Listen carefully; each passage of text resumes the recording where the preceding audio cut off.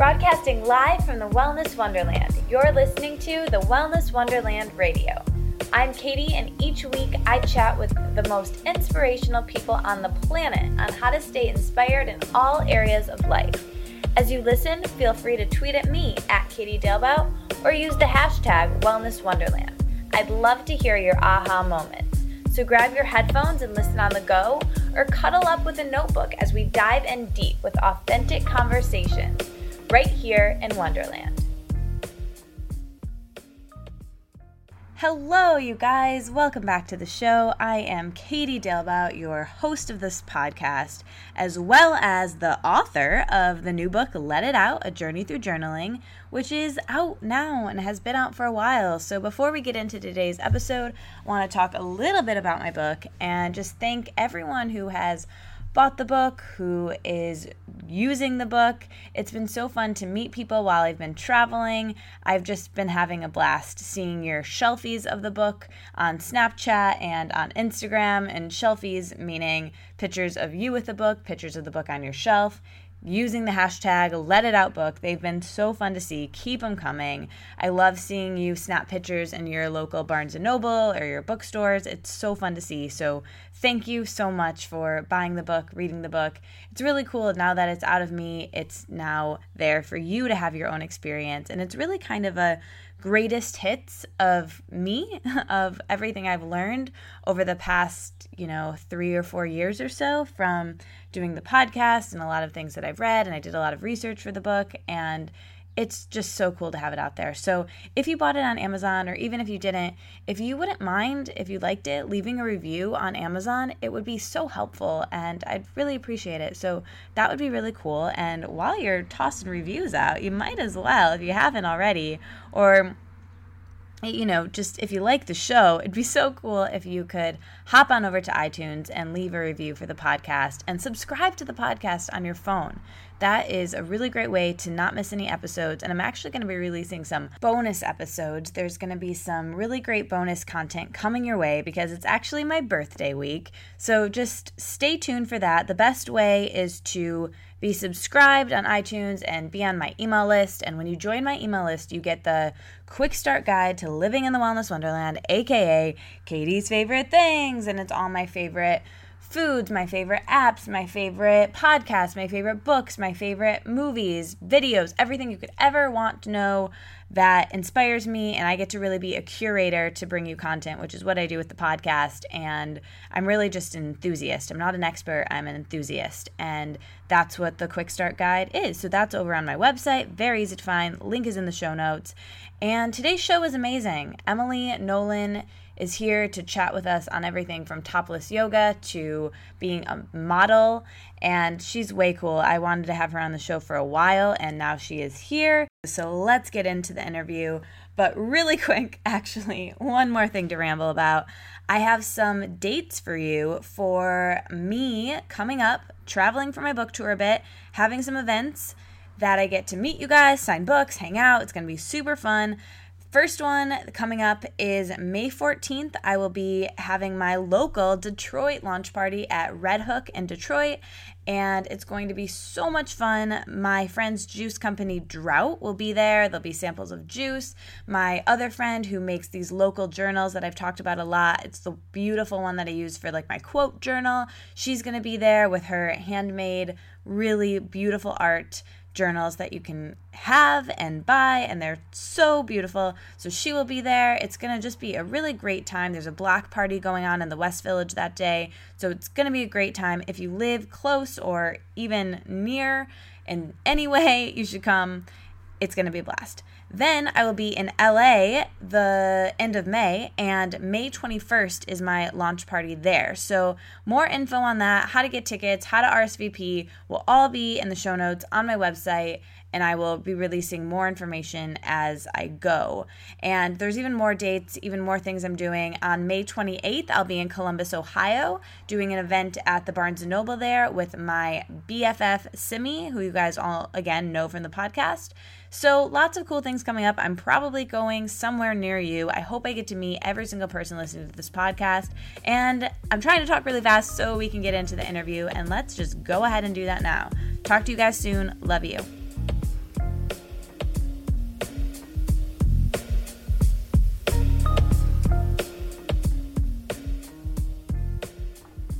Welcome back, everyone. I could not be more excited for today's interview. I have so much in common and promote so many of the same things when it comes to food and body and yoga and life. And so for those of you who don't know, Emily Nolan is here. And let me introduce you to Emily if you don't know her. But I'll just give you some highlights before she really introduces herself to all of us. But she's a model and the founder of Topless Yoga, which is a bras on, bellies out, self-confidence events that are all over the country. And they're a tool to promote self-love, which I absolutely love. And it's all about exposing vulnerabilities and practicing radical self-acceptance.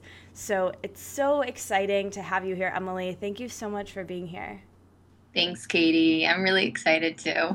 Yay. Okay, so Topless Yoga is amazing, and your website, My Kind of Life, is amazing. But I would love to know a little bit more. I'd like to zoom the lens back and know about how you got to where you are.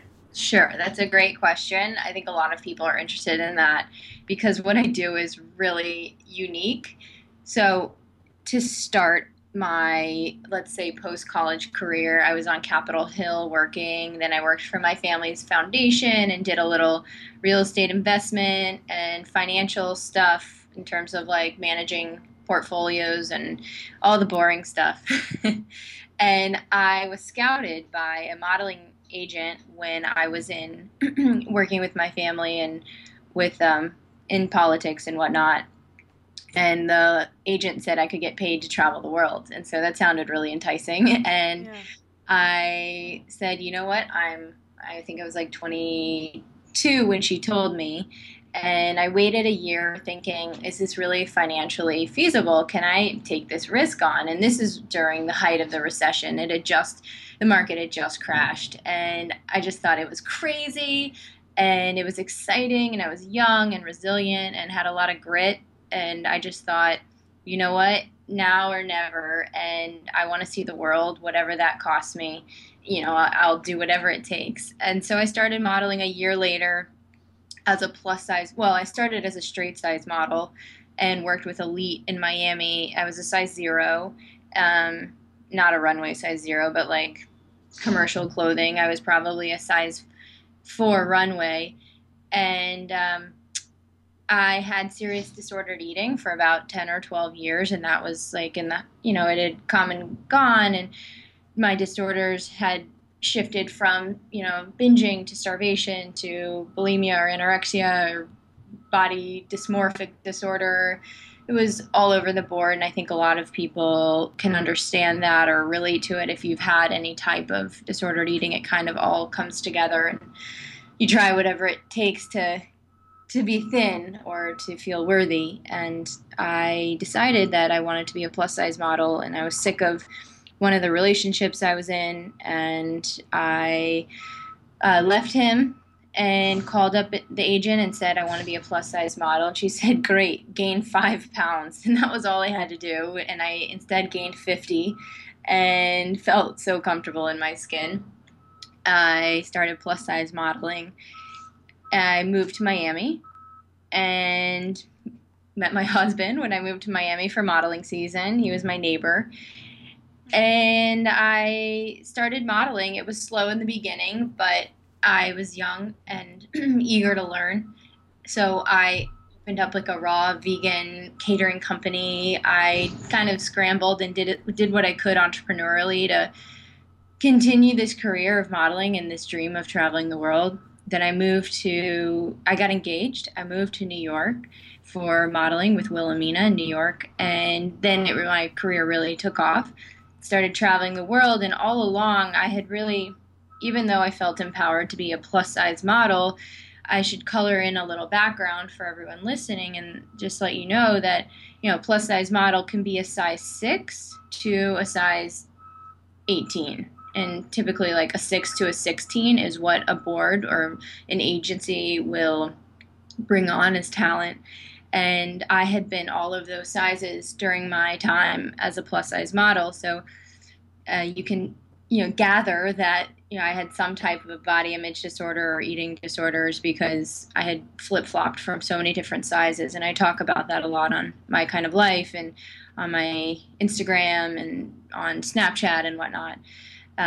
So I struggled severely in my own privacy with my body image, and because of that had several plastic surgeries, including, like, I had my um, a breast augmentation, and I had liposuction all over my body in 16 different areas, which it's crazy. And you think about it, and I have something called factor V, which is a blood clotting disorder. And so every time I decided I wanted to change my body, which is actually very common in the plus size modeling industry, and they won't tell you because there's a lot of shame behind it, because we're supposed to look curvy naturally, and in fact a lot of us are sculpted or enhanced, or whatever these girls are doing, their lips are done and whatnot. um, a lot of it is the same as being a straight size model. It's just like a larger size. So I had a lot of shame behind it, and it was things that were encouraged by my agency and accepted, widely accepted in the industry. And at the same time, talking about it was shamed. And, I couldn't live with myself, and thought, God, there's so many people that are going through this shame, not just models, but people in general, that, they have disordered eating, or they really have shame about the way their body looks, or there's things they can't talk about. And it doesn't even have to really do with body image, it could do with sexuality or relationships. And so I just started talking a little bit about the truth on my kind of life. I started talking about disordered eating because, in some sick way, it's socially acceptable to have disordered eating as a model. So I felt like it was safe territory for me to start my journey. And when I started talking about that, I thought, okay, well, this is like my dipping my toe into how clients, in terms of like my modeling clients and my agency, will react to me talking about the truth. And I'm just kind of going to test the water. So I dipped my toe in the water, and I started talking about disordered eating, and one thing led to another, and I started to talk about, I think the next thing was, um, what was it? It might have been liposuction or plastic surgery. I think it was like getting a breast augmentation, which is like every plus size model, almost every model has done something like that. And then I started talking about liposuction, and the last surgery was really shameful for me because it was something that I hid from my family. And I, went under surgery without saying, I thank you. I'm grateful for everything you've given me. And with the risks that I take with the blood disorder for factor V, it's like, it's common that some people just have such an issue with surgery that they pass during surgery because of clots.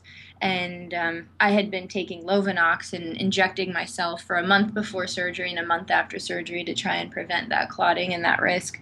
But you can tell, like, and gather from, just this short bit of me explaining my background, and I'll get to how I started topless and whatnot, but that I was in so much pain to try and look a certain way and look a way that media wanted me to look and wanted me to act. And so because of that, I started topless, and it was really this cathartic event, topless yoga, where I just felt like, for once, I wanted the universe to accept me and my size and just treat me like, an animal in the wild. Like, we never look at a tiger or a bear and be like, you're fat, tiger, or like, your stomach rolls, like, it's just nature, and it's beautiful, and it comes in all sizes, and it fluctuates, and it's, I think about it like water. The water rises and then it dissipates or goes back, and it's calm, and it's chaotic. And I think, our bodies are, there's so much water in us that I can only relate to say, like, especially as a woman, everything I do will fluctuate, and that's beautiful, because the ocean and the sea is always beautiful, no matter what the tide is, or how swollen it is. So I started to liken my body to nature, because I thought, like, what media is telling us and the pressure that we get from culture and society to look a certain way isn't true. And what's true is what we see in the world.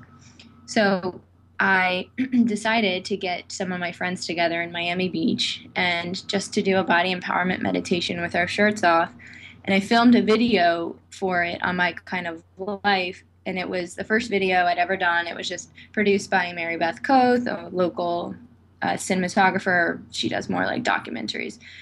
And it was simple. It was so simple. We just sat on the beach. And from that moment, the executive vice president of branding and community at Lululemon caught it on my Facebook feed because we're friends and we had met at a Mind Body Green retreat a few months prior. And she said, whatever you want, we'll support you. We love this message and it's just so real, right? And so I just started saying, okay, well, let's do a yoga class where we all take our shirts off and just embrace who we are in exactly the state we're in now. And, some people would come into this yoga class and, there were times where even I, as the one speaking at the classes, felt like, God, I'm the fattest version of myself today, or I'm so stuffed and I'm bloated, or sometimes it was even like, oh, I feel so skinny. And then when the pictures came out from the event, it was like, oh, wow, like I thought I looked a lot thinner than that.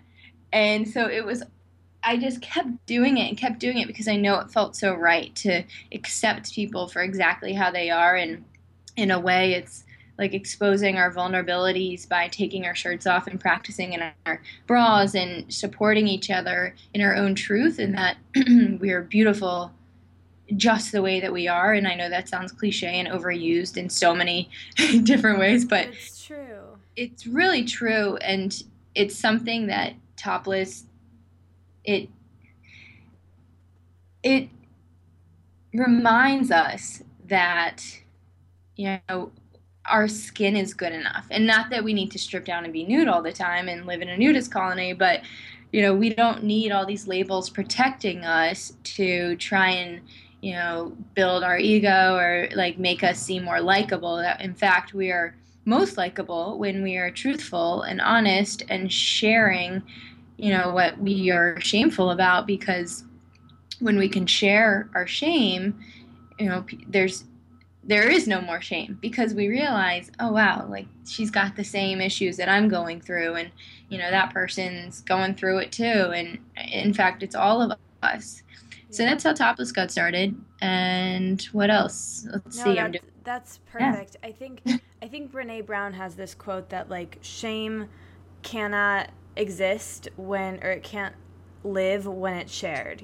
Sharing it dissipates it. And I think your story is so relatable and maybe kind of blown up and heightened because you were in the modeling industry, but even without being in the modeling industry, I think that so many women have the exact same experience, maybe just not quite so, visible or heightened, like I said, because, you are in the limelight and it's your career, your job was so focused on your body. But I think no matter what we do as women, we're judged on our bodies. There's so much thin privilege and fat stigma and craziness with the beauty standards that we're all constantly judged on the basis of size and weight every single day. So of course we are insecure, and of course we think about our bodies in these negative ways. So getting back to, like you said, the animal like wonder of our bodies, of like, wow, look what our bodies can do. There's nothing wrong with them because they don't fit this arbitrary standard of beauty that was set out for us in all these crazy ways. Because the funny thing about the beauty standards, and I'm sure that like this as well, is that we end up idolizing what is rare and what is difficult to attain and what costs money to attain, which right now in our society is a thin body shape, and so showing that showing people a different way to see it is so beautiful. And I'm just so incredibly, like, I could be moved to tears just hearing your story, because I'm so incredibly grateful for the work you do, and I'm just so happy to know you and have you on my show and to be able to promote you and work with you, because like I said, it's been my biggest struggle. It's been your biggest struggle. And for most of the people listening, like a lot of people listen to my show because they can relate to me and you. And so many women have, like you said, disordered eating. I think there's this statistic that 75% of women are disordered eaters, or have been at some point in their lives. And of course they have when the standards of beauty are as crazy as they are. So this is just so great to be having this conversation, and I'm just so grateful for the work you do. I just wanted to interrupt and honor you. Well, I'm flattered, and I'm so happy with the work that you're doing and so grateful. So it's totally a sisterhood and teamwork. It's not one person. It so is. Like whenever I see anyone doing the similar work to me about body image and exactly, what we're talking about right now, I'm just so happy. And I literally am just like, go girl, like, oh yes, more. Like I want there to be more.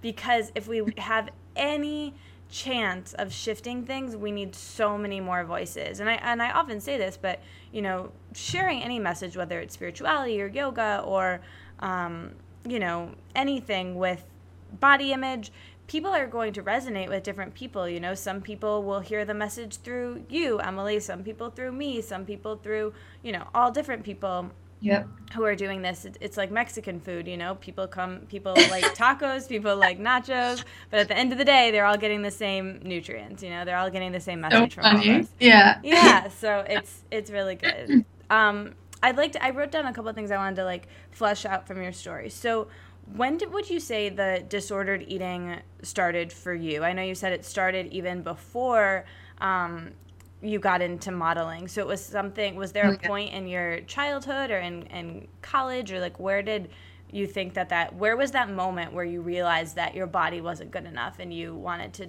change something about yourself? Sure. So I was 14 and I was going grocery shopping with my mom, excuse me, and we picked up a Vogue magazine in the line to check out. And I went to probably the centerfold of the magazine and saw Gisele Bundchen in a Cavalli campaign where she was stepping into the pool. I don't know if you remember that one. Totally remember it. Yeah. And I just thought, I was 14 and I thought, you know what? Like, is that what it takes to be loved? And so from there, I started, I don't know, I just came up with it. Maybe I read it somewhere, but I started doing fat-free. And everything had to be fat-free. And so for a while, I was only eating apples. And because I didn't realize, like, there were other things that didn't have fat in them. And I think fat-free was the craze at the time, too. So maybe I just picked it up socially or from a TV show or whatever. But that's what it was. It was looking at that magazine and thinking, oh, wow, like, significantly different than the way I look when I step into a shower. Like I have, it was that like comparison and the evils of looking at one and saying like, I don't see me in this magazine, everyone looks like this long torso, Gisele. Right. Yeah. That was the first moment. So something else that you mentioned there about like the social craze, and that's something that I really, still to this day, to be honest, I struggle with the fact that, back then it was low fat. Now it's the health movement. I think which is great in a lot of ways. And I know you and I both like love to eat whole foods and healthy foods as much as the next guy, but we also, aren't judging ourselves regardless at this point. But I think what's difficult is, as the danger with the health movement that, people often hide behind it when really it's a diet, but they're just, using health as a way to manipulate their size and weight. And so with that, it's what I struggle with now is that people just it's become such a part of the dialect, and, you're bad if you eat this, and you're good at the moralizing of health, right, and of food. Yeah. And so how do you handle, people who maybe don't understand what you do or your message or where your past has been with food and body image, and are, getting into healthy eating and living and, maybe taking it to an extreme or maybe not, but there's just so much judgment there and moralization of health. And that's something that I struggle with, which is like, the conversation, like you said, it can be kind of for women, it can be kind of this like club of like, maintaining a weight or counting calories or doing paleo or doing raw, like whatever. Like, how do you navigate those waters?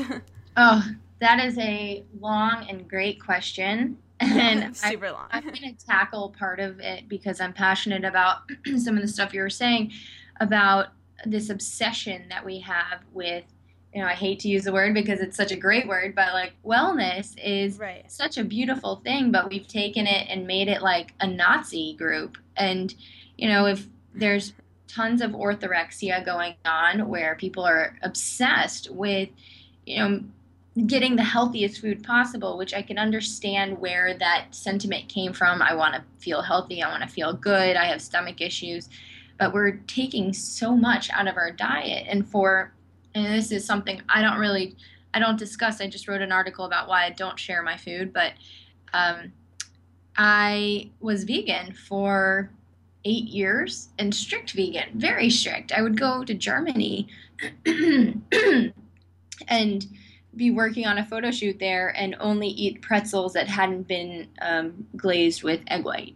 And they weren't allowed to slice it in half and because in Germany they'll cut it in half and put all these veggies and cheese and all this good stuff in it.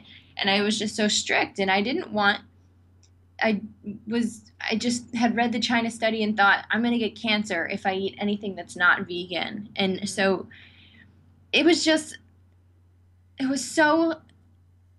I lived in a box, basically. And looking back, I'm like, how did I do it? And I'm one of my girlfriends, Michaela Rubin, who is a holistic nutritionist and chef. She cooks for people like the Dalai Lama. She's just such an interesting, intelligent young woman. And I said, Michaela, like, I'm not comfortable talking about food anymore because there's so many people in the world that are qualified to talk about food. And there's even more people in the world who aren't qualified that are talking about food and making up these diets and, creating these sensations like paleo or vegan or Chegan or Pegan, like all of these different offshoots of these diets and low carb and, low fat. I've done them all. And then, you get stuck into this, like, for me, I got stuck into this box of like, she's strictly vegan. And I said, I don't want to be labeled anything anymore because like everything should be intuitive. And I think that's where a lot of us lie now is like, we should just go back to saying like, I just want to eat healthy food wherever I'm at. If I'm traveling, I want like local food from Germany, or if I'm going to the heartland of America, like I'm going to have food that you find there, which is normal. I think that's just the way that we were designed to be as humans. And so anyway, I think that what's really important is that we eat to feel good and we kind of create, our own diet, if you will, with, and I would say the most important thing is to work with people who are really intelligent with food and to kind of block out all of those like articles. And so I write for Mind Body Green, but you get a lot of these articles on the website that are written by people that had just graduated from like a nutrition school. Like I went to Cornell and did their master's program for plant-based nutrition, but I still don't feel like I'm qualified to talk about nutrition because it's so one-sided, in just like one semester, of learning about nutrition makes me qualified to tell everyone in the world like that they need to eat that way. No, I don't think so. So I'm in this point of my life where I don't even like to share pictures of my food anymore because I don't think that girls who follow me that have had disordered eating need to be comparing themselves or their diet to what I'm eating. There's certainly a lot of people in the world that they could compare themselves to and think like, oh, that looks like a healthy recipe that I could make, and not like, oh, what did she eat in a day? And, it was like a green juice and a tiny little salad and, Yeah. Like a tiny little plate of noodles. Like, I don't know. Like, that's just, to me, I think that's bonkers. And it's also this media sensation where we just, I don't know, we're like all martyrs wanting to like kill ourselves over our diet. And there's so much more beauty to life that's like enjoying the food and enjoying the moment of sitting down with your family and not feeling like you can't eat there at that restaurant because there's no food there for you. And how many moments of my life did I like not even go to a family function or Yeah, just not me even too. converse with my family because we went to like a cafeteria or whatever, like Right. whatever, like eat and just enjoy life. It's so short Yeah. and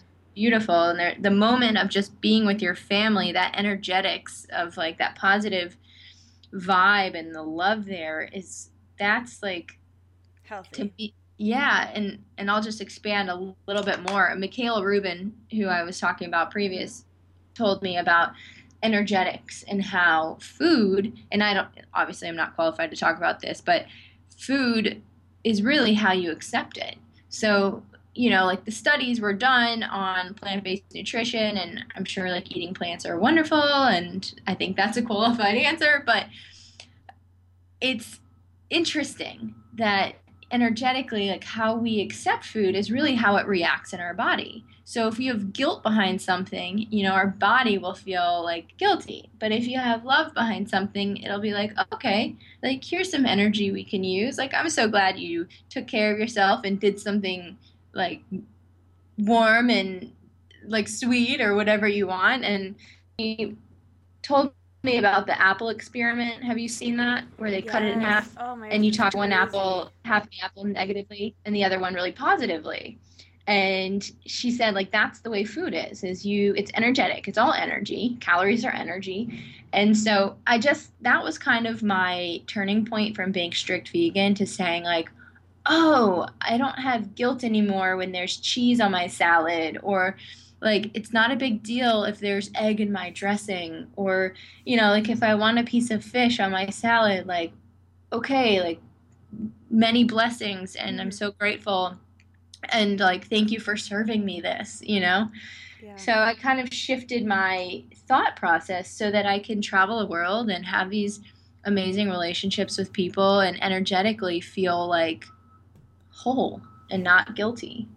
Yeah, that's such a beautiful story to share. And you're right. I mean, as humans, we have so few sensory pleasures. To deny one of them completely is just crazy. Our ancestors would have been so confused as to why we're constantly trying to eat the smallest amount possible when there's so much food available. And I mean, I wonder if you relate to this. I think for me, I was listening to your story and kind of thinking about my own, and I think for me, my vegan and my raw vegan and whatever I did after that, was really, I found those parameters very comforting.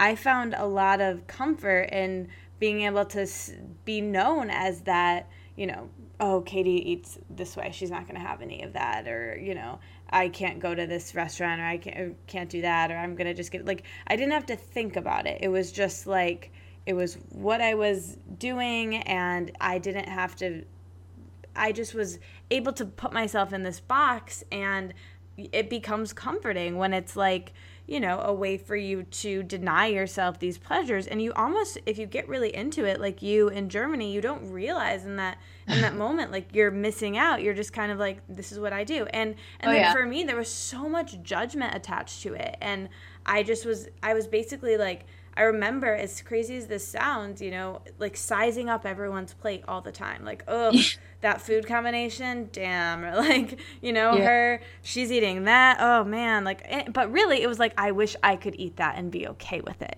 was really what the judgment was. And it was Right. judgment towards myself, because anytime we're judging anyone else, it's toward ourselves. So it's just crazy. And now I'm just such a cooler person because I'm not constantly, it takes a lot of energy and willpower to control your body and to control your diet so much and to not eat intuitively and to focus on these things. It takes so much willpower.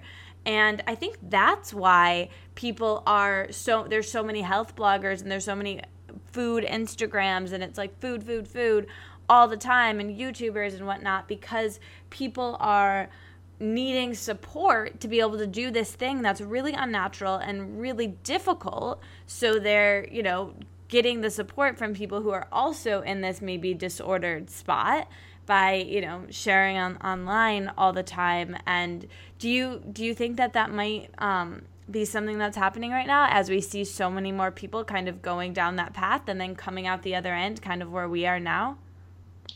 So do I think that bloggers are creating this environment and support system for people in these diets? Yeah, I mean, I'm sure there's both cases. I'm sure it's not, of course, everyone, but I think, sometimes there's always more to the story that we might not see in the beautiful pictures. Yeah, absolutely. Well, it's trendy. So Right. there's, some people that will ride that wave, and then there's some people that have rode that wave and decided not a fulfilling wave, right? Like, it could fulfill a lot of people, and I know many people where it seems to fulfill them in a way, but yeah, I mean, it's this, like I said, it's this sensational thing. Food should, I like to think that food should not be the only conversation, but it should create conversation. So it should gather people and create, loving environments, but because we want what we can't have as human beings, that we decided, like, oh, we're going to start this marketing thing, and we're going to tell people they can change their body if they just, like, don't eat like they normally do and switch up their eating patterns. Like, who was the first person that created a diet? I don't know. And it's become so normalized. Yeah. Yeah. It's, like I wrote an article, was several days ago, and I just said that, I lived with, it was actually an Instagram post on one of my most recent posts. It said that I had lived with 12 years of disordered eating, thinking that everyone ate that way and that it was completely normal. Yeah. And then, like, I kept it a secret. And then when I finally started talking about it and went to outpatient therapy in college, I decided, like, oh, maybe it's not so normal, or maybe it still is normal, but so many people aren't talking about it. And like you said, 75% of people, and I don't know if that's a NEDA statistic, but I know 3 out of 4 women diet constantly or diet almost all the time is one of the statistics on the National Eating Disorder Association. And I think, and to get back to your question, I definitely think that there are bloggers that create that support system, and it's kind of like, it's dangerous territory because, they're getting paid, and I was getting paid to be a vegan blogger. So I was promoting all these vegan products and getting paid to do it, which is, it's exciting, and so you kind of get trapped, and then you're like, well, I'm not a vegan anymore. What do I do? I'm like, now can I promote any food products? How do I change my business model? So I went through that shift a couple of years ago as, as being touted as some body image warrior, as a plus size vegan model. And now I'm like, why would a model talk about food, or like, where's my qualification that's right. Where I could write a book about food, and I don't mind talking about it because we should have conversations around everything.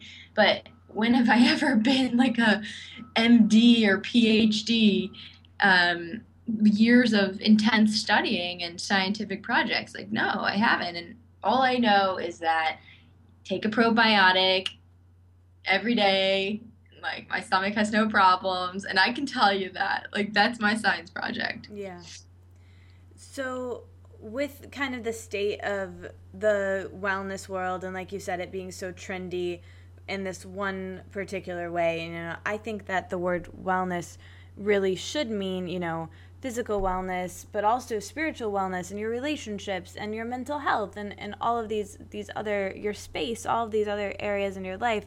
but it's not really associated with that right now because this one area of wellness, the physical, is so revered right now. So I would love to know where you would like to see the wellness and health industry in, say, 10 years, and also the beauty industry and the modeling industry.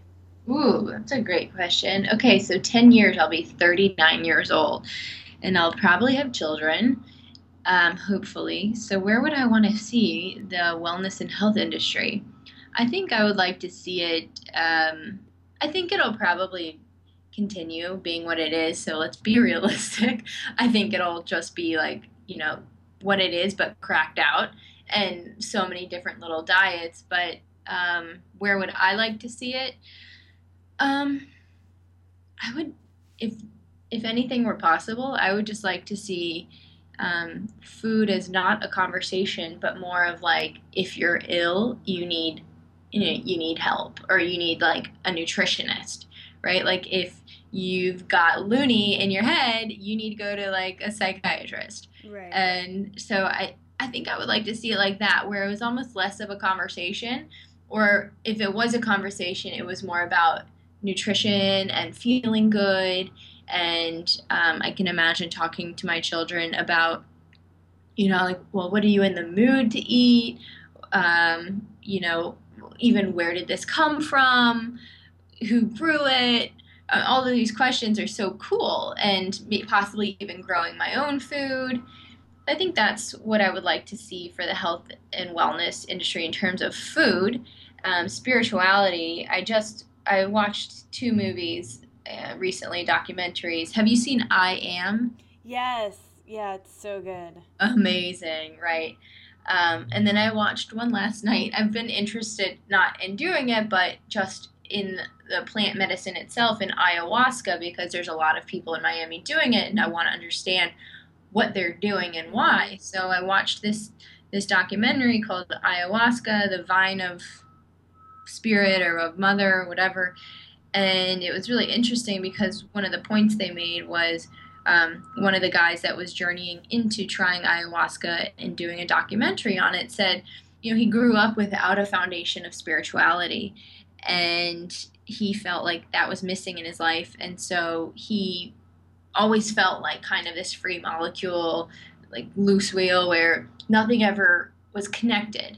So he was doing this journey to maybe like find spirituality, or he wasn't sure what was going to happen, and he ended up finding like this really deep connection to Mother Earth and the world. And for me, I grew up as a Southern Baptist in a very Northern Virginia family where my dad's from Alabama, my mom was from Texas. My preschool was at the church, and then my family got divorced. My parents got divorced, and from that moment, I turned into this like angsty atheist, and then in high school, I started going back to church and listening to what people said about spirituality, and it was a non-denominational church. And in college, I was kind of like, I'm not so crazy anymore, because I was like, angsty again and conflicted, like every college woman is. And then after college, I just started thinking, like, people like Rob Bell blow my mind. Yeah. And his story, like that whole Christian mysticism, and I can't say that there's one thing that is true. I just think all of spirituality is so beautiful and so important, and we lack that in such a modern world. And it's so nice to have spiritual leaders from all backgrounds teaching us about stories. Even like for me, the story just listening to Jesus and his crucifixion and how he would talk about forgiveness. Like for me, forgiveness is such a powerful lesson. And one of my favorite quotes is, "Forgiveness is the fragrance the violet sheds onto the heel that crushes it." And what a lesson to learn, right? Like what a life lesson. And that's spirituality based. Yeah. Yeah.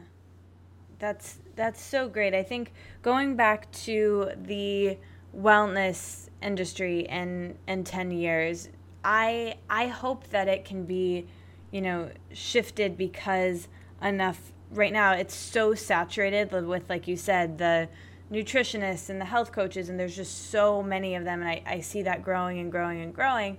But I also hope that voices like us, also increase, and showing, another side of it, and that, that is popular as well, and almost trendy as well. Because I know for me, and I wrote about this in an article recently too, that like you almost feel, and you talked about this a little bit, that you're like invited into this exclusive club when it comes to, being the vegan, or, just into health and wellness in general. It's like, this trendy thing that like everyone from Jay-Z and Beyonce are doing, and you were doing before that, kind of. And so it's like you're part of this craze, and then we're saying that we're not anymore. So I kind of want to make this other thing trendy and cool as well, by having conversations like this, and and doing things to make that cool. So by the time your kids are growing up, there will be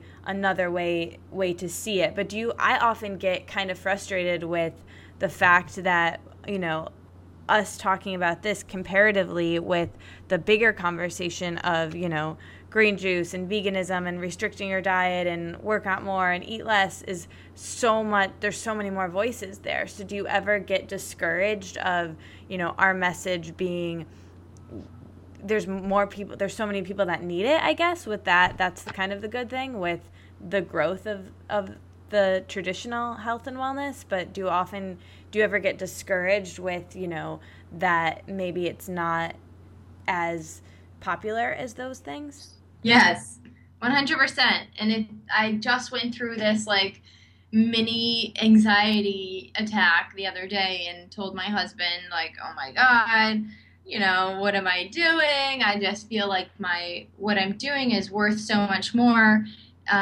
It's just what we're doing, Katie, is plowing this path, and there were people that did this for the green juice and like health and nutrition, that road too. And it's so hard to be this paving entrepreneur when this is all new territory for us to not be obsessed with something, like, well, who's going to support us or who's going to like have us review their products, or, like endorse us or sponsor us, if like we stand for just being intuitive, Yeah.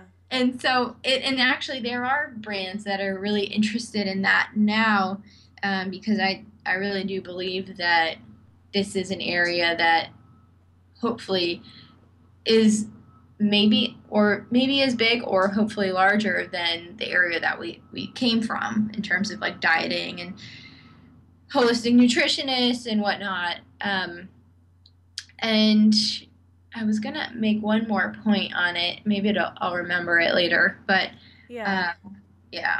Yeah, it can just seem like that really helped me, actually. So thank you, because I feel like I'm always kind of having that breakdown of like, I want everyone to know this message, but not everyone's ready to hear this message, and and it can be hard. But I really like what you said about, we're paving the way, and other people had to do that for stuff that's trendy right now years ago. So totally. So hopefully, by the time you are 39, and in 10 years there'll be, more voices like this, and we'll have a bigger platform to share this work that like I said, people need, and I just want them to have so much. And it's helped me so much, and having you in my life, and so many other people doing similar things really helps me feel less alone and keep going with what I'm doing. So that's why I think it's important that everyone has community and supports each other, because I really truly believe that like it's not possible to love your body fully and accept yourself and eat intuitively at all unless you have community and positive role models. Because in a society, in a world, in a culture where all day long if you open a magazine or watch TV or watch movies or just go to a coffee shop and overhear people talking about, inputting their stuff in MyFitnessPal and, how many calories their muffin had and how much they hate their body and how much they're going to run to work it off. And you can't turn on anything without someone telling you that your body's not good enough and what you ate isn't good enough. And so I think it's important to, like I've been saying a million times, to have conversations like this and support. So that's so great. And another thing I wanted to ask you too, so about the beauty and modeling industry, where do you see that ever shifting to, be a bit more, you were in the plus size modeling world, which is amazing, and actually how I found you, because a mentor of mine, healing my eating disorder and body dysmorphia, the biggest thing, the only proven way to help your body image is exposure therapy. So looking at people your size or bigger that are aspirational, so like plus size models, is really helpful. So I would love to see, the plus size modeling industry like kind of working with that, but also, being more gentle with themselves, and just the beauty and modeling industry being more gentle in general. Do you see that shifting with more conversation around it? Where would you like to see it, and where do you kind of see it going? Okay, that's an excellent question. So I left New York City when I was modeling up there because I really just needed time to stop and reflect. What am I doing? What kind of message am I spreading? And at that point, I wasn't being really honest about my entire story, which was very common for most plus size models. When I felt like, okay, I'm healed and at least like I'm talking about my story, what I found was, even though I had modeled all over the world and was able to make an agent significant amounts of money by working, I was a liability. And that's what I learned is I would go to the agencies and say like, all right, I'm ready to model again. I still have an agency, several of them, large agencies, but in terms of modeling, you have different agencies in different places and whatnot. And all the agencies that spoke English, so in the US or in Canada, Canada's actually totally different. They're really open to this idea of like, let's talk about the truth. We want to be transparent and be vulnerable, etc. It makes you more appealing and more relatable. But in the US, a lot of it was like, you are too much of a liability to take on because you're telling the truth, basically. And they couldn't tell me that to my face, but they said, oh, we're so happy to promote your work. We love your work, but we just can't take you on our board. And so I was thinking, oh, how interesting, like because of what you're sharing? Yes. They don't want to have a plus size model on their board talking about plastic surgery and like, exposing it, and then to be the agency that took that girl on. Like, it's too much of a liability. So I just thought, how interesting that we're promoting, and I didn't bring this up, and maybe if I was a little bit more like courageous, I would have, or but maybe I'll write about it. And it was just interesting to be in a meeting and have them boldly tell me that they want their models to be involved in my work, like to say, oh, they're sending their models to my Topless Fashion Week event to promote like body empowerment. But the girls they're sending, guess what? They're the ones that are all like tweaked out, had their bodies changed, plastic surgery, lips like crazy enhanced. And that's cool. I mean, like if that's what you want to do, if it's out of self-love and it makes you feel better, like I'm pro making your own choices and have plastic surgery, whatever. But if you're doing it out of shame and like because we're robots of an industry and like because you're not feeling loved or worthy in exactly who you are, then then there needs to be conversation around it. It's not like you should feel ashamed that you've had plastic surgery or whatever. So it was very interesting and a great picture into the modeling industry and where it's going is that, everything, and I know that you know this, especially as a blogger and doing what you're doing now, is the models and the beauty industry, everything is fake. They buy their followers on Instagram and they buy their likes. And so, like, I just followed or I looked at a new model. I didn't even know you could do that. What? I didn't even know that you could like buy likes Katie, on Instagram. Google it. Google it. It's insane. You can like there's this new Like model. advertising, like Facebook?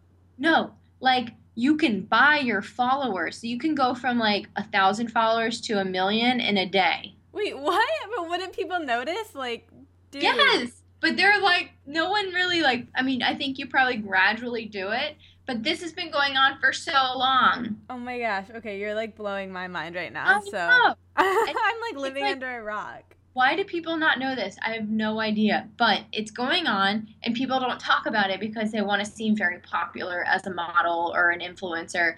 And so these agencies are bringing on these girls that buy, like if you go to, you can easily find out who's being like fake followed or whatever.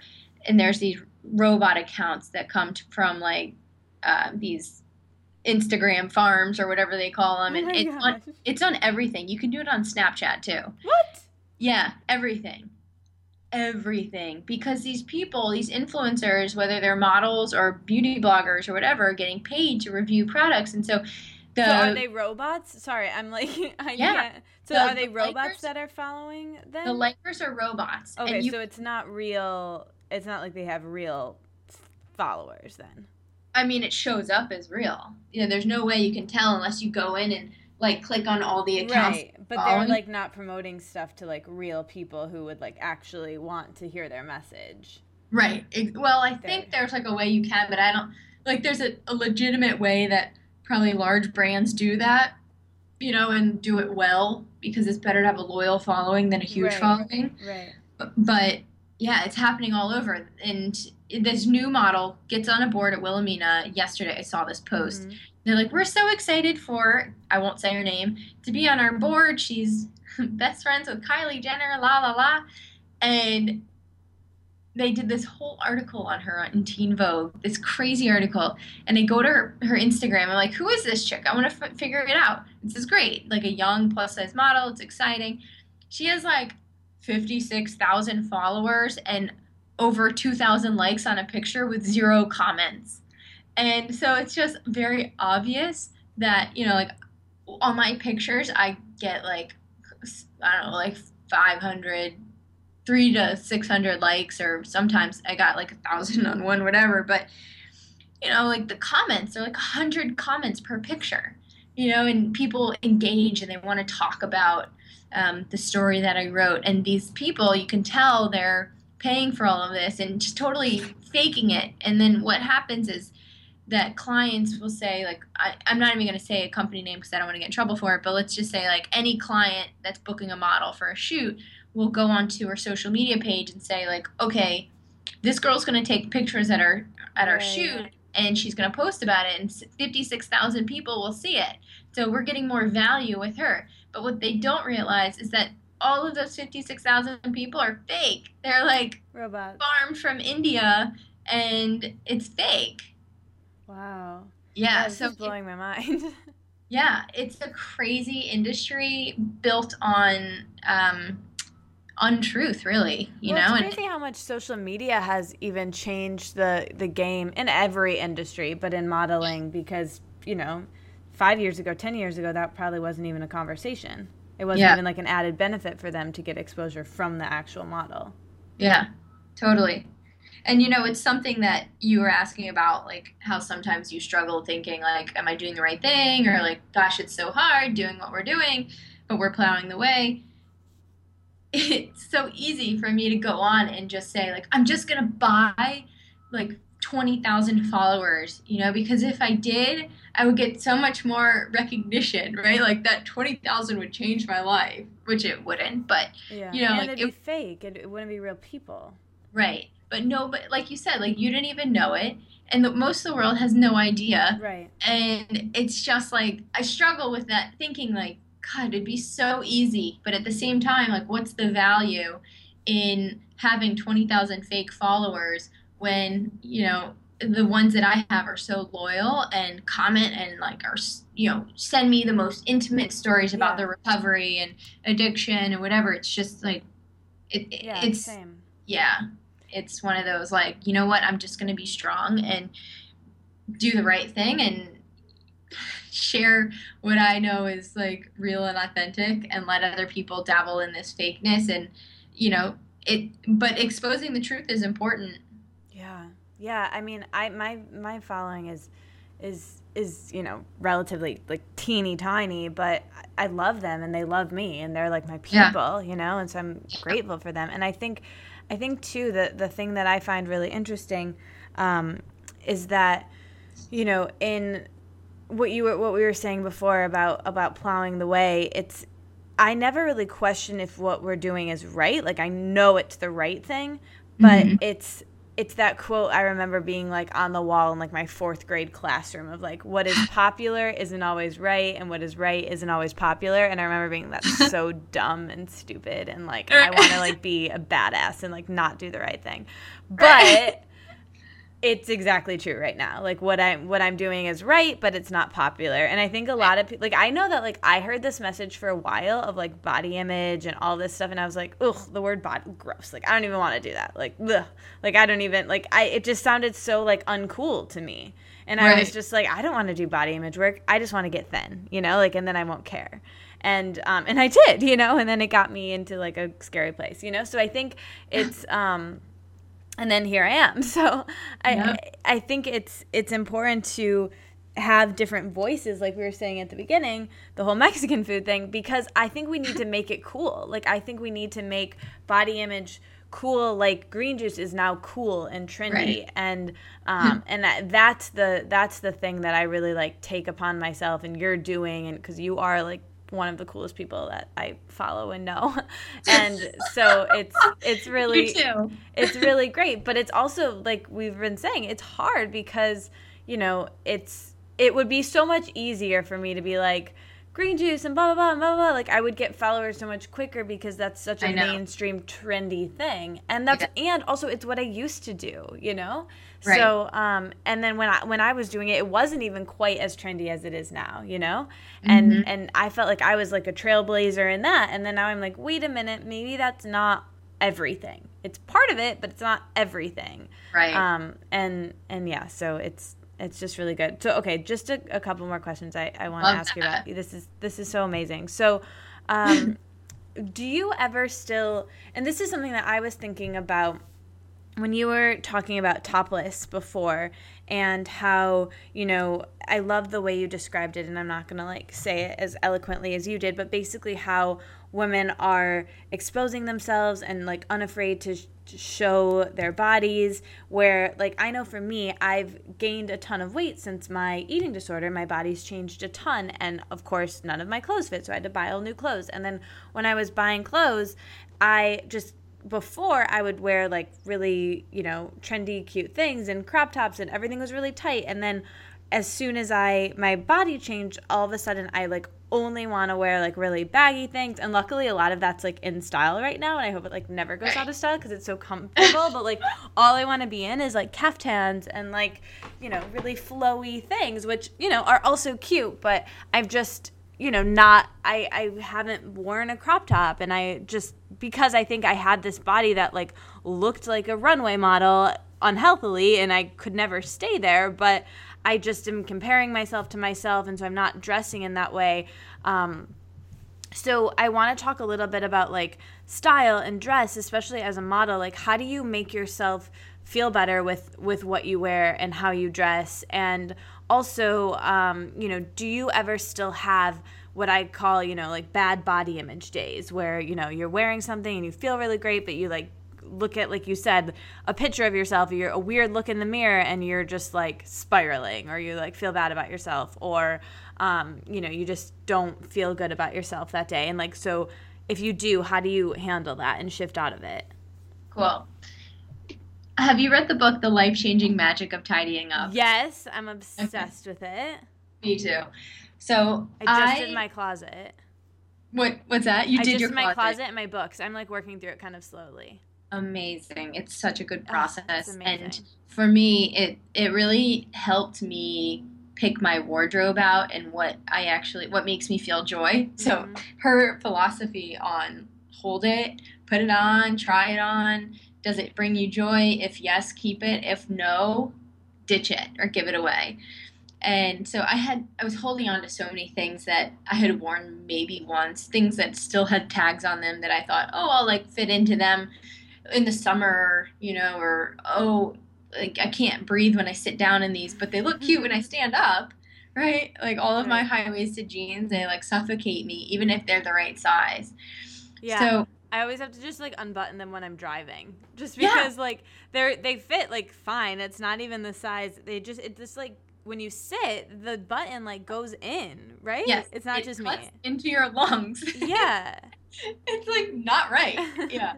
And I'm sure it happens to everyone, but I'm just like more vocal about it because when I get little anxiety attacks, which is not often, but it feels like an anxiety attack when I'm in those pants because I can't breathe. Right. It's like cutting into me.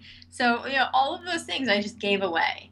And I realized what's really important in terms of dressing for me is nailing like my style, which is basic classic things, like the simple black dress, I have denim dresses. I do a lot of flannel tops and blue jean shorts, denim shorts, and sandals. I'm very casual. I have a few really nice dresses, and I'm all about wearing dresses over and over and over and over and over again. And I also talk about that on my blog because we, as a culture, don't like to get our picture on Instagram wearing the same thing twice. Like, oh, I've already worn this. People have seen me wear it. Please don't post that picture. And I just think that's so messed up and so new and backwards. And I'm so happy if I find a dress that looks amazing on me that I'll wear it so many times. And in fact, I'll buy like a wedding dress for not like a bride dress, but like a dress to wear to other people's weddings. And I'll wear it to everyone's wedding that year. And it's my thing. And I'll buy like one great dress from Intermix and spend like drop a fortune on it, or like whatever looks good on me, might not be from Intermix, but buy one dress that brings me so much love and joy, and I'll wear the same thing over and over. And guess what? Every time I get to the event, they're like, oh, you look so good. It looks amazing. Oh, you look beautiful. And that dress brings me so much joy. So I keep it simple, and I have my favorites. And what's really important is that all of my outfits allow me to breathe. And what I found is when I was modeling is sometimes like, and I still am modeling, but when I was like in New York doing the whole thing and had to look the part, etc., you wear things that are trendy and things that cut into your stomach and things that don't make you feel confident. And for me, it's really important to pick outfits that make me feel confident, which is basically casual outfits. So normally I'm in like a casual outfit. Yoga pants are great. And then what was your second question?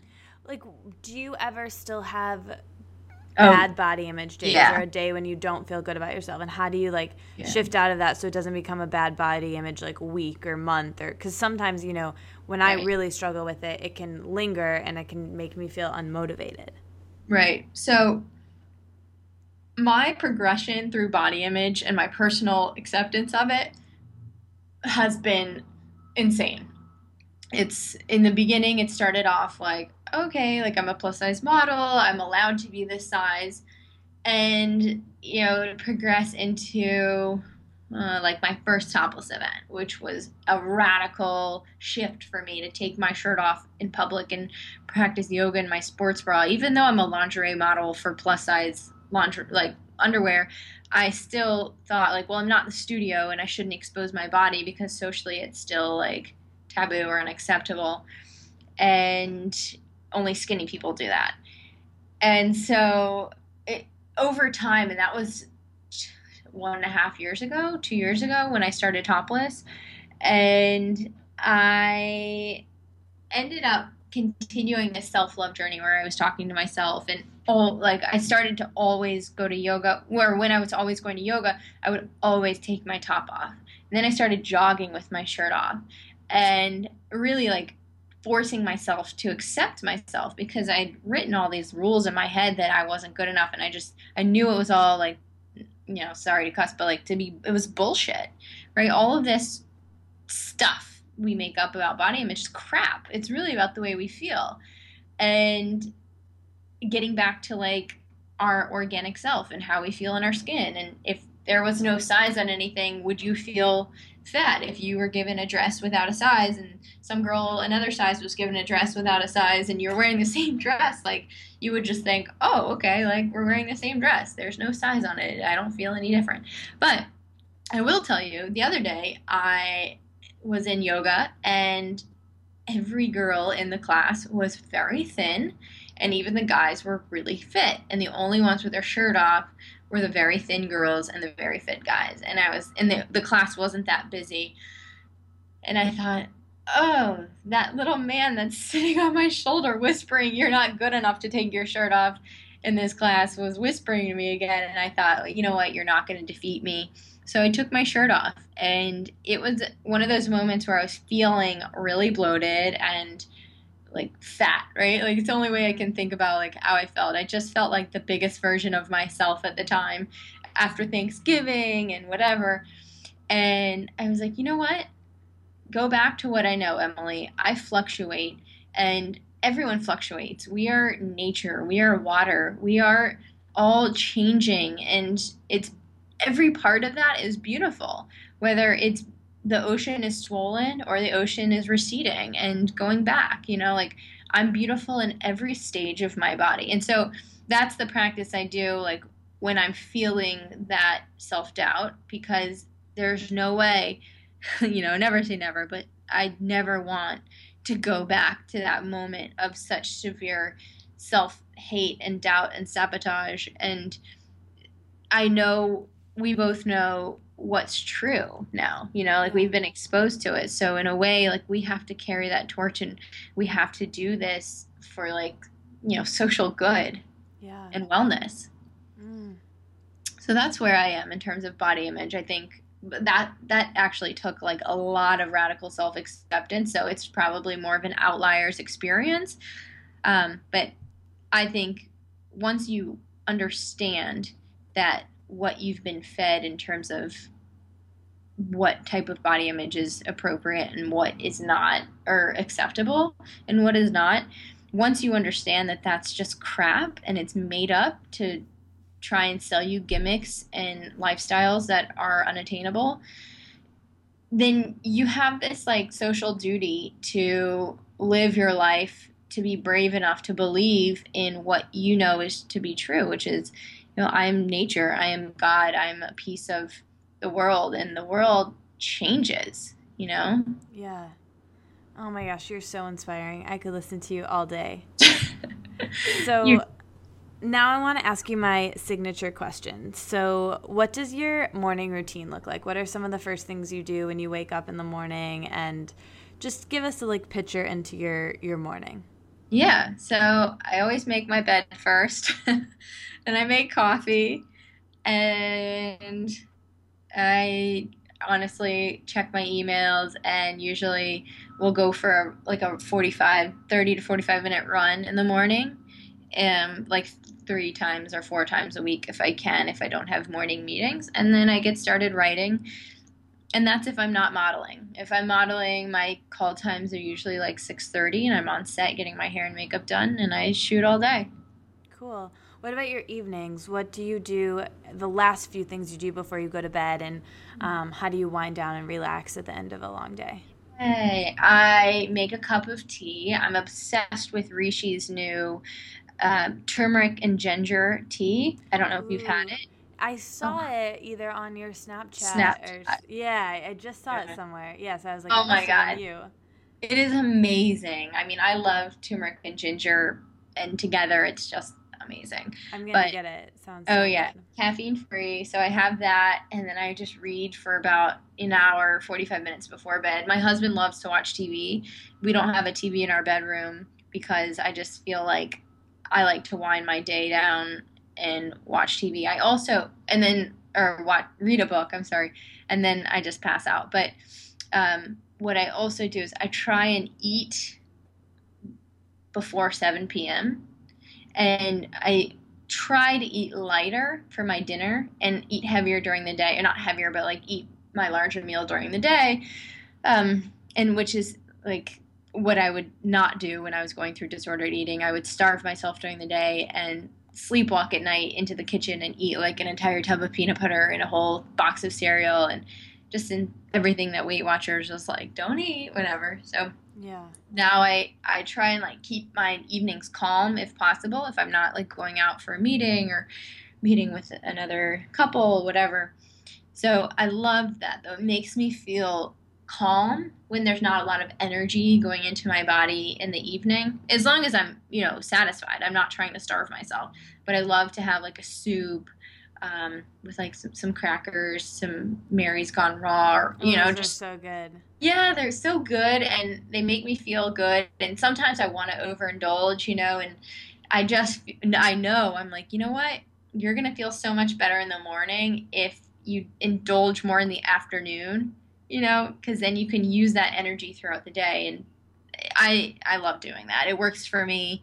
And sometimes I get, screwed up with the holidays and I'm eating late or whatever. But if I can get back onto that routine, I really like it. And I don't think that it's a diet. I actually think my body responds well to it. And it's not restricting. It's just like, it's warm and it's nourishing and it's comforting before bedtime. That's amazing. That's great. What is the biggest goal you're working towards now? Biggest goal.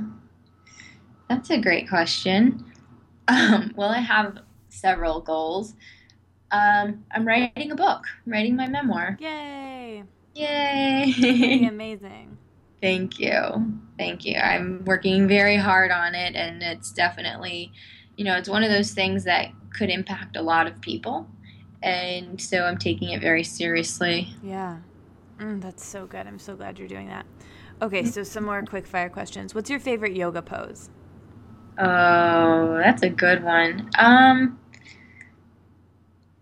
Well, my love-hate relationship with yoga poses is pigeon pose. Sometimes I just love it because it's at the end of yoga. Mm-hmm. You're like, I'm getting to the end. Shavasana is near, and it's so good for my hips too. I feel the Um, same way. yeah, so I love pigeon pose, but there's some like sometimes triangle feels good because I can work on like really trying to expand and get my heart to open up more, like a side angle pose where sometimes I'll take my elbow to the inside of my knee and put like if I'm in a left side angle, put my left hand on my belly to remind myself that this is just like flesh. And so there's some poses where I can maintain the same posture, but bring my hands to a part of my body that I want to bring more love to. And so side angle seems Mm, to be a good one because it's kind of discreet and also heart opening. that's great. I'm gonna do that next time I'm in that pose. Yay! What's one food you could eat every day? Oh, avocado. Yeah. Avocado with Mary's crackers dipped into it. So Oh, yes, good. definitely. What's your favorite place you've ever traveled to? Favorite place I've ever traveled to? Well, I have a lot, but I like to go to Idaho. My family has a house out there, and I feel like really connected to nature. And I've been all over the world, so I really enjoy. I love so many places, really. But Idaho, there's some like grounding sense out in the mountains there, and I just feel very spiritual. Cool, very cool. What's your favorite thing about your life right now? That I'm able to do what I'm doing. Hmm. Financially, I'm in a safe place, and my husband's very, very supportive. In fact, the other day when we had the conversation, like, is this sustainable? He was like, I like you have worked so hard for this, and you have like clawed and just dug your way to this part of your life. Like you are the one. Like you are gonna do this. I Mm. believe in you, and I think I'm just really proud of that. I love how supportive he is. That's so great. Yeah, it's really comforting.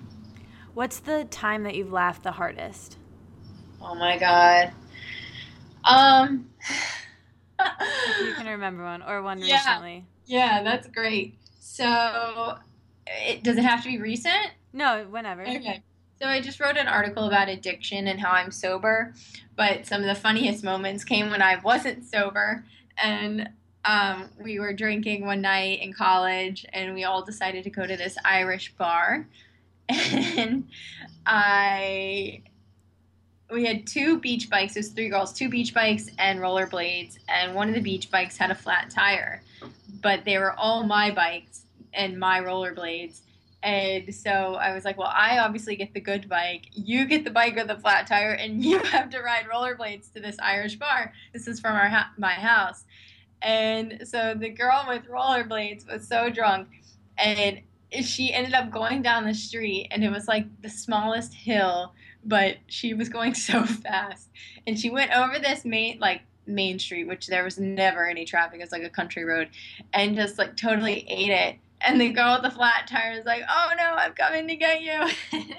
And her like bike wouldn't make, and I was just dying because anything where people like don't die but they hurt themselves makes me laugh so hard. And I know it's so bad of me, and it's like my guilty pleasure, but I just think it's hilarious. And so those, I mean, you know, I've got so many funny stories, like chasing my dog one night before I went out and forgetting the leash, trying to find her, and then carrying back like 55 pounds of lab in heels. Like I'm about to. Oh my gosh. Yeah, it's just like, I've got one after the other. And just to like give you a little more color on sobriety, I chose sobriety not because I was an addict, but because I like to be sober in terms of like being close to God, and I feel spiritually like comfortable in my skin. So I did it more from like a body image, like I don't ever want to leave my body because I'm working so hard to feel comfortable in it.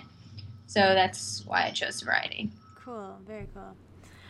Okay, so now can you please recommend a movie, a song, and a TV show and a book? So it can be something you're into lately, or it can be something that you like really love, but yes, in those categories. So okay, so the movie that I just saw, I Am, was really great. It was a documentary, and I think that's a beautiful movie. And then a song, well, I love so many different songs, but the one song that, I mean, my girlfriend Sky Dyer sings it. It's Wayne Dyer's daughter. Yeah. And she sings I Am Light. Oh, yeah, the NDRE song. I think I've seen her sing it before. Oh, it's so beautiful. She sings it at Topless. And that song just always, I don't know, it just is so true to nature, to the world, to humanity. And book, well, I spent my summer with Cheryl Strayed at a writer's workshop. Oh my gosh. That's so cool. So I'll recommend Wild.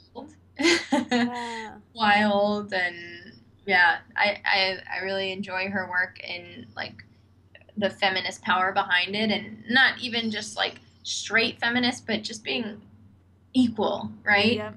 So I think that's always a great book. And then what was the last one? TV show? Well, I'm addicted to Homeland. Nice. Yeah. I haven't watched it, but maybe I should. Oh, well, I'm from Washington, D.C., so it's all about national security. And very cool. Yeah, I'm like, oh, that's why no one could tell me what their parents did growing up. Yeah. Oh, cool. All right. I'm going to have to check it out. Yes. Cool. Okay, so last question I ask everyone. What does living in a wellness wonderland mean to you? What comes up when I offer that term? I think just being accepted for your journey and where you are, and for change, or for what you bring to the table, that one unique thing. And that's kind of where I am in terms of wellness right now, is honing in on my one unique thing that I offer the world and allowing other people to find it. Amazing. I love that so much, and I love everything you shared. Thank you so much for being here. Thank you so much, Katie. You're so kind, and I love your work. Thanks for listening. You made it all the way to the end. I'll be back next week, but until then, let's stay inspired and keep this conversation going. So tweet at me at Katie Dalebout and our guest with your aha moments from this conversation. And like the Wellness Wonderland on Facebook, so we can all hang out there and discuss how inspired we are and how we'll apply it in our daily lives.